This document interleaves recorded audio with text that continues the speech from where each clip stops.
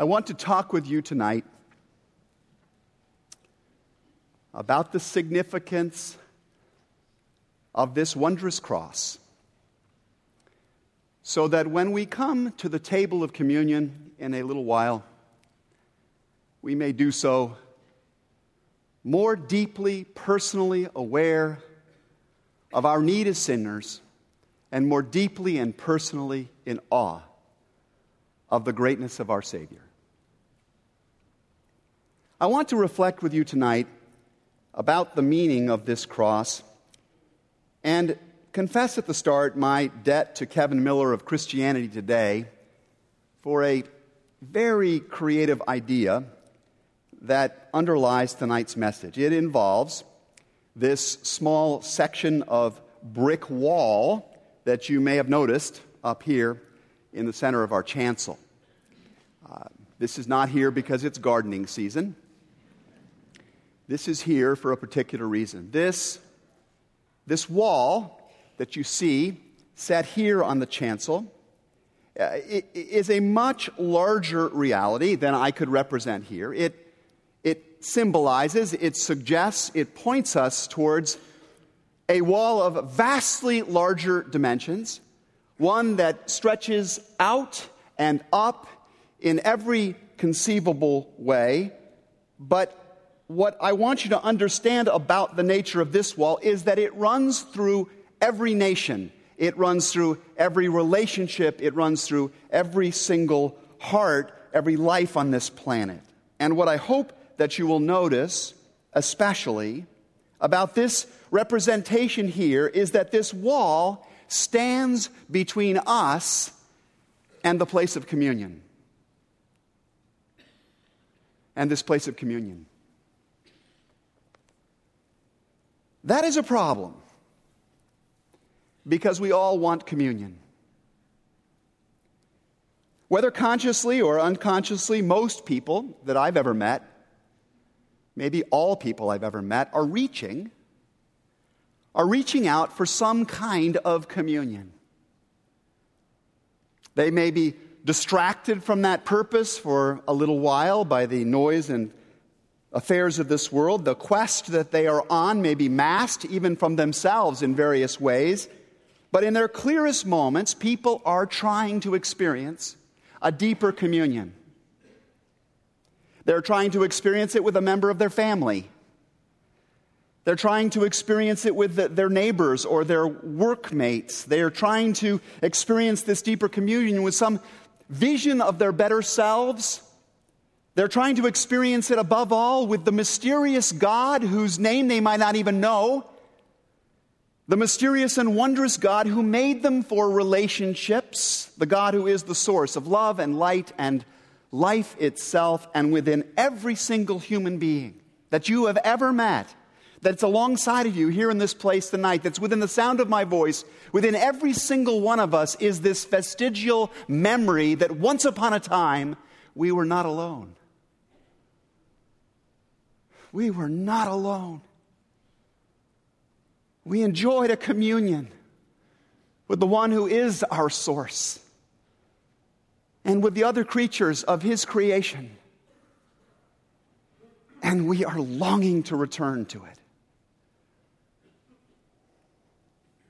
The world that we live in today bears all kinds of marks of the frustrating, devastating inability we feel and have to get to that particular place we want to go.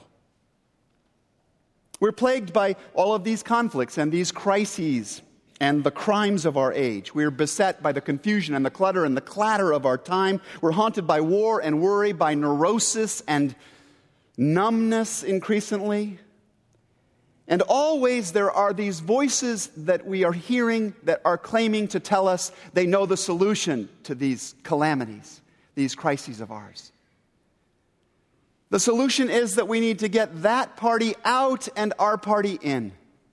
That will address our deepest need. We need to fix the schools, or we need to reform the laws. We need to apply better science or invent some new kind of technology. We need to buy this product or apply that particular salve. We need to get more police out there, or we need to dole out more other kinds of resources out there. But it is not really what is going on out there that is the problem. The problem is what's going on in here. It's the problem we have that we just cannot get to that place of communion. We're being blocked from getting to the place that we want to go. Now, the Bible calls this interior problem, this blockage, sin. Have you said that word out loud recently? Try it on your lips. The word is sin. All have sinned and fall short, can't get to the glory of God. Sin is the weight of human depravity. Sin is the heaviness of our denial of God's primacy in our lives. Sin is the weightiness of a heart that is separated from God. Sin is Adam and Eve, or any one of us of any gender, thinking that life is going to be better if we prioritize our cravings over communion with God.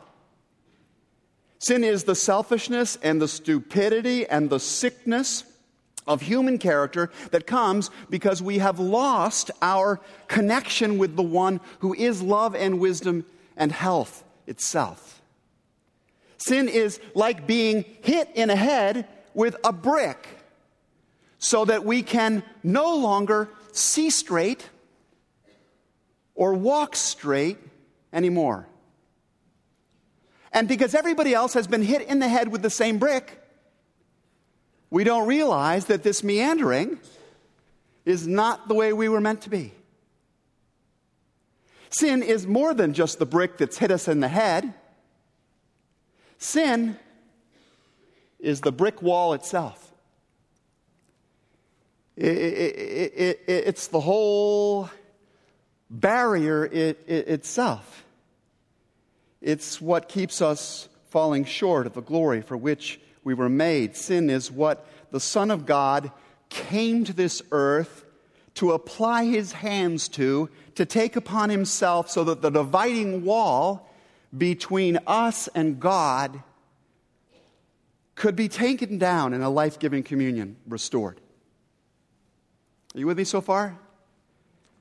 This is Sin 101. Now, I know this is hard, even in these simple terms, to take in. It's hard to make it more than an academic proposition.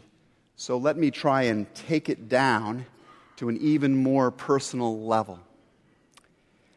Back in the year 2004, a fellow by the name of Frank Warren, a local businessman actually in a small town in Maryland, in Germantown, Maryland, got this idea that came to him in a dream.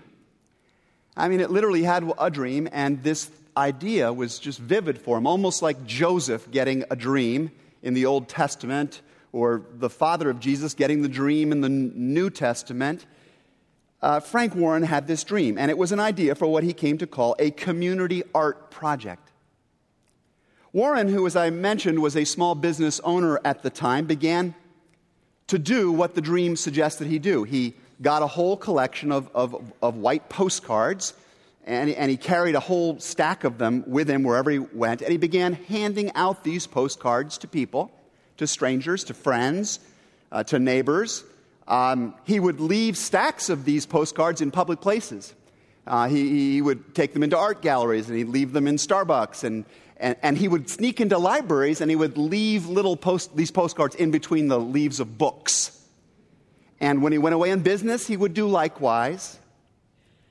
And each of these postcards had a short message on one side of it that invited its recipients to write down a secret. Okay? To write down a secret. And the secret needed to fulfill two criteria. One, it had to be true. It really had to be true. The truth about something you know or something you are or something you've done. And secondly, it had to be something they had never told anyone else before. Now, once the person had recorded the secret on the card, they were to mail it back to the address that Frank gave them without any kind of signature, without any kind of return address on it. These confessions were to be absolutely anonymous. Only God would know who wrote them. Only God would fully see. Now, over the next weeks, cards began to arrive at Frank's mailbox. It was just a trickle at first, and then the trickle became a steady stream, and then it became a tremendous torrent. Literally thousands of people wrote down their messages, their secrets on these cards. Not just the cards that Frank handed out. They began finding cards of their own, right? And writing stuff on them. And the cards started coming in from all over America, and then from places like Brazil and Germany and France. In France, they have a lot of secrets. Right? And more than a decade later, people are still doing it. For a little while, there was an app for your phone called PostSecret.com. There's a website by this name that derives from this. More than 2 million hits on this. Within 3 months, they had to close it down. It was just so overwhelmed by the number of people. And all of these people from every walk of life were writing in and confessing in one way or another the secret sin and the struggle and the seeking for communion that was weighing upon their hearts. And I want to share a few of the secrets with you tonight. Would you let me share them with you? I've been given permission to share them. They're published actually in a series of books called Post Secret. I want to share some of these with you to help make vivid the secrets that God knows, that God hears, that God cares about. I want to make vivid the secrets that moved God with such compassion that he was willing to stretch out his arms and bear the weight of all of it upon the wondrous cross. And so, hear the story of Good Friday in light of these truths, okay? As we hear that big truth, hear it in light of these truths. Here are just a few of the things that people shared. And I have taped each of these postcards, fittingly, to a brick. I waste office supplies because I hate my boss.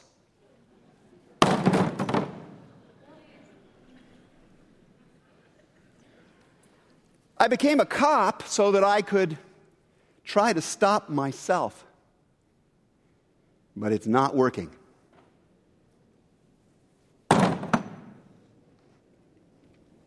Sometimes I wish that I was blind so that I would not have to look at myself every day in the mirror.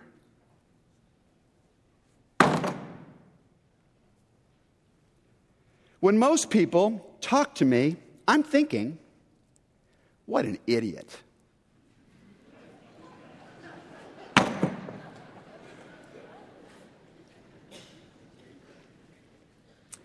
I wished on a dandelion for my husband to die.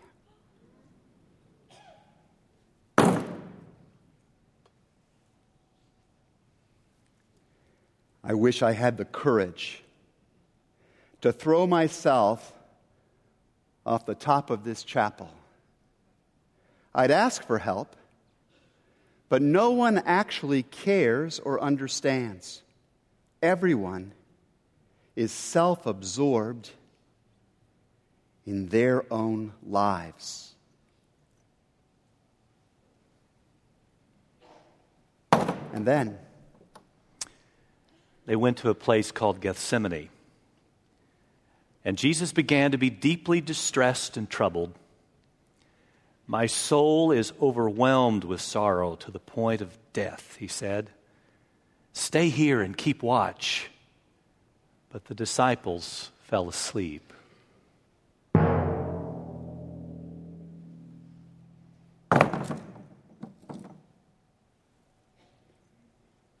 When my friends go on diets, I discourage them. This is because I really just want them to be fatter than me. Whenever I go into a store and it's quiet and the shelves are full, I just want to tip them over and break everything.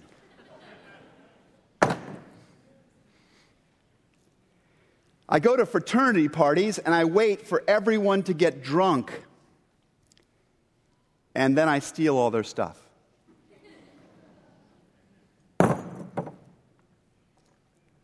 I'm convinced that my scoliosis is a physical manifestation of how twisted I am inside. Now Judas, who betrayed him, came to the garden, guiding a detachment of soldiers and some officials from the chief priests and the Pharisees. They were carrying torches, lanterns, and weapons. Then the detachment of soldiers with its commander and the Jewish officials arrested Jesus. They bound him and brought him to the house of the high priest.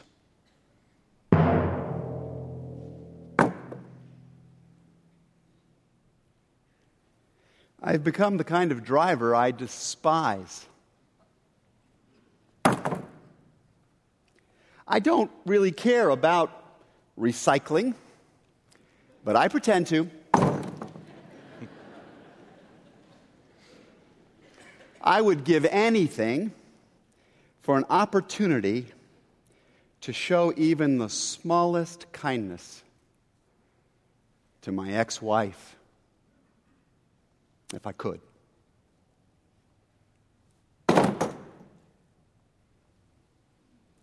I constantly live my life as if people from my life, dead or alive, are watching me.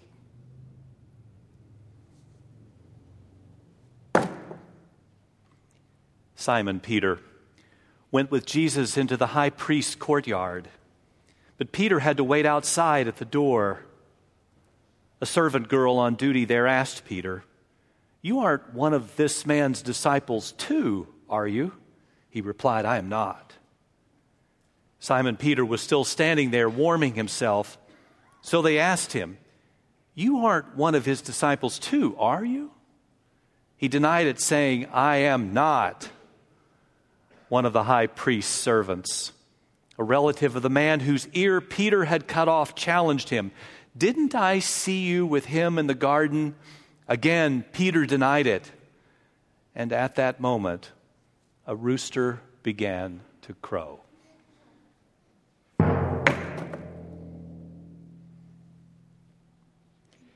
People think that I've stopped lying, but I've just gotten better at it.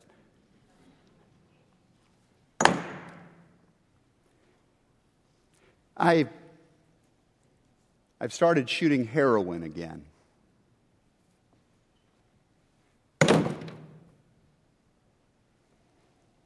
I'm 52 years old, and I had phone sex for the first time, and I think I like it.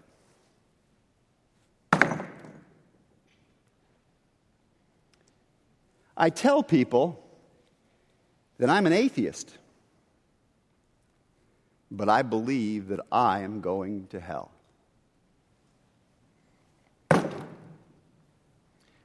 Then the Jewish leaders took Jesus from Caiaphas to the palace of the Roman governor. Pilate summoned Jesus and asked him, "Are you the king of the Jews?" Jesus answered, "You say that I am a king. In fact, the reason I was born and came into the world is to testify to the truth. Everyone on the side of truth listens to me." "What is truth?" retorted Pilate.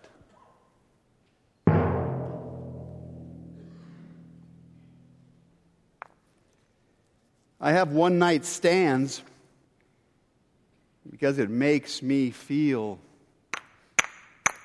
loved.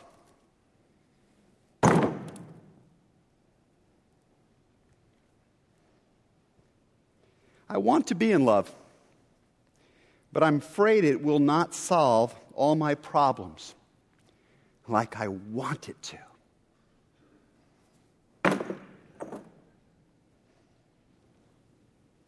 TV and movies are my escape from reality. It's the only way that I'm able to stop myself from thinking about what I can't have.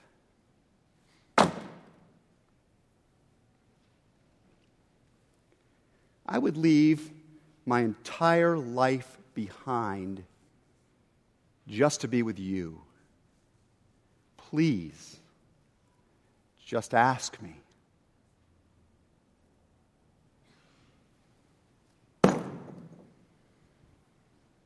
"Do you want me to release the king of the Jews?" said Pilate to the crowd. They shouted back, "No, not him. Give us Barabbas." Then Pilate took Jesus and had him flogged. The soldiers twisted together a crown of thorns and put it on his head.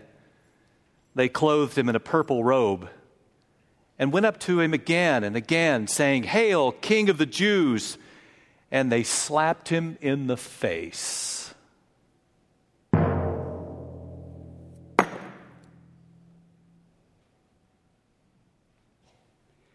I hate prom. I think it's just there so that the popular kids feel special.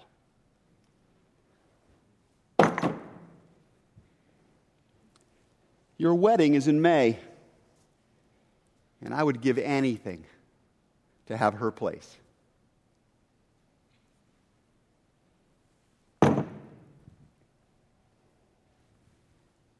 I'm jealous of her baby. And I haven't spoken to my dad in 10 years. And it kills me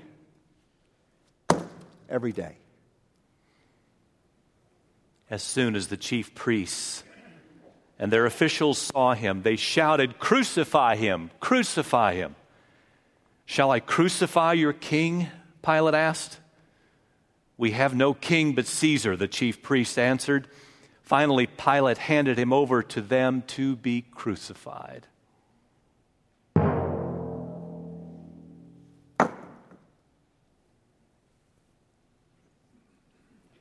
I came back to L.A.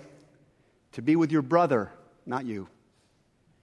We're in love and you have nothing. You once broke my heart and now yours is.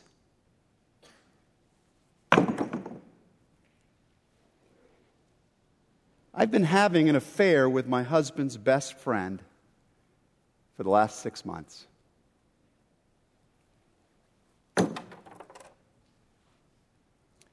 I shoplift.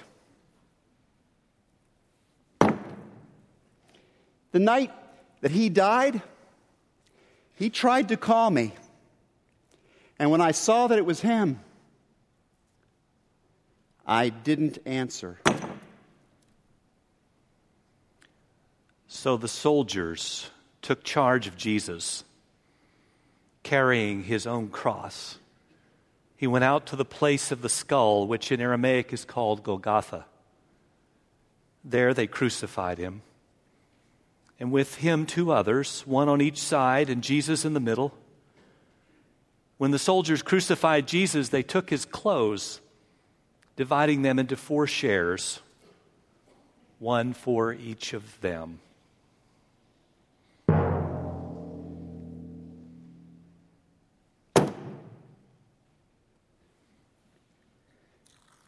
I hope that there's another 9/11 type accident here in Manhattan, because then real estate prices will drop, and then I could finally afford to buy an apartment.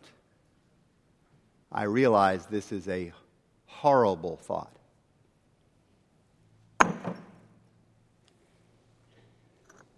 He has been in prison for 2 years because of what I did. 9 more years to go.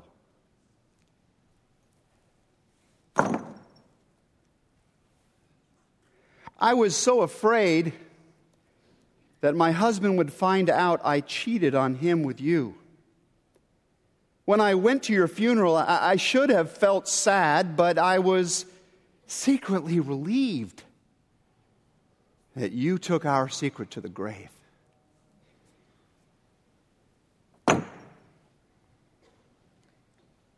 Later, knowing that everything had now been fulfilled, Jesus said, "I am thirsty."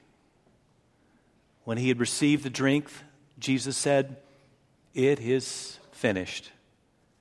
With that, he bowed his head and gave up his spirit.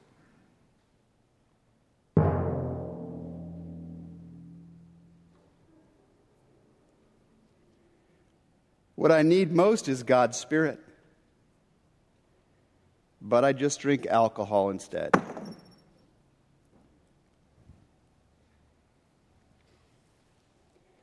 I often miss this little girl whose dreams had no barriers, who believed in a world where anything was possible, with a heart that was full and unbroken.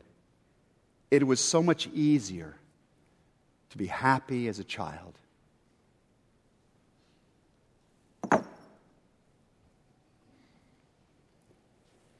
When I was in the 4th grade, a popular leader convinced 2 of my friends to pin me to the ground and to hold open my eyelids. And they took turns spitting into my eyes.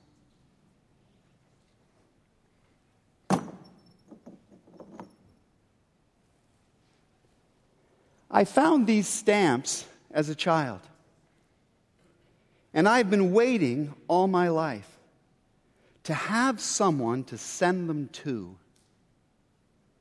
But I never did have someone.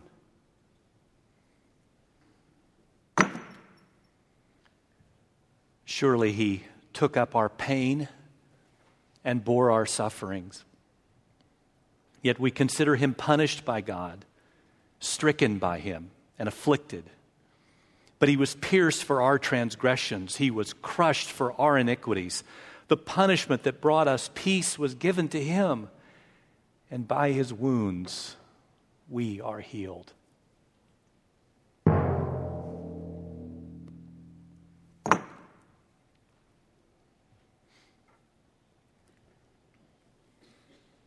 I am still struggling with what I've become. I don't know what I want, but I don't want this. I don't even know which secret to send in.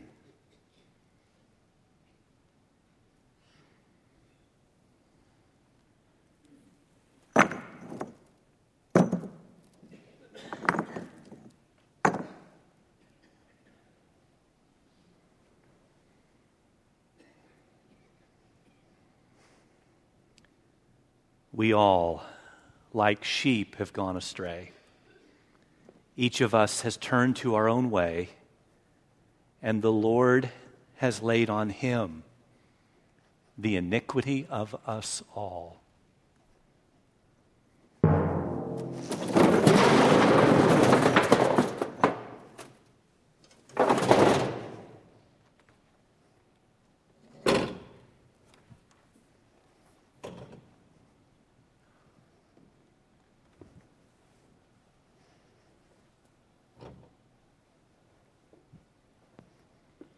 though it was the Lord's will to crush him and make his life an offering for sin.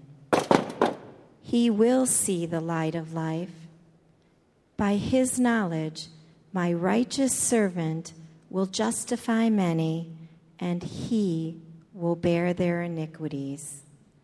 I will give him a portion among the great, because he poured out his life unto death and bore the sin of many and made intercession for the transgressors.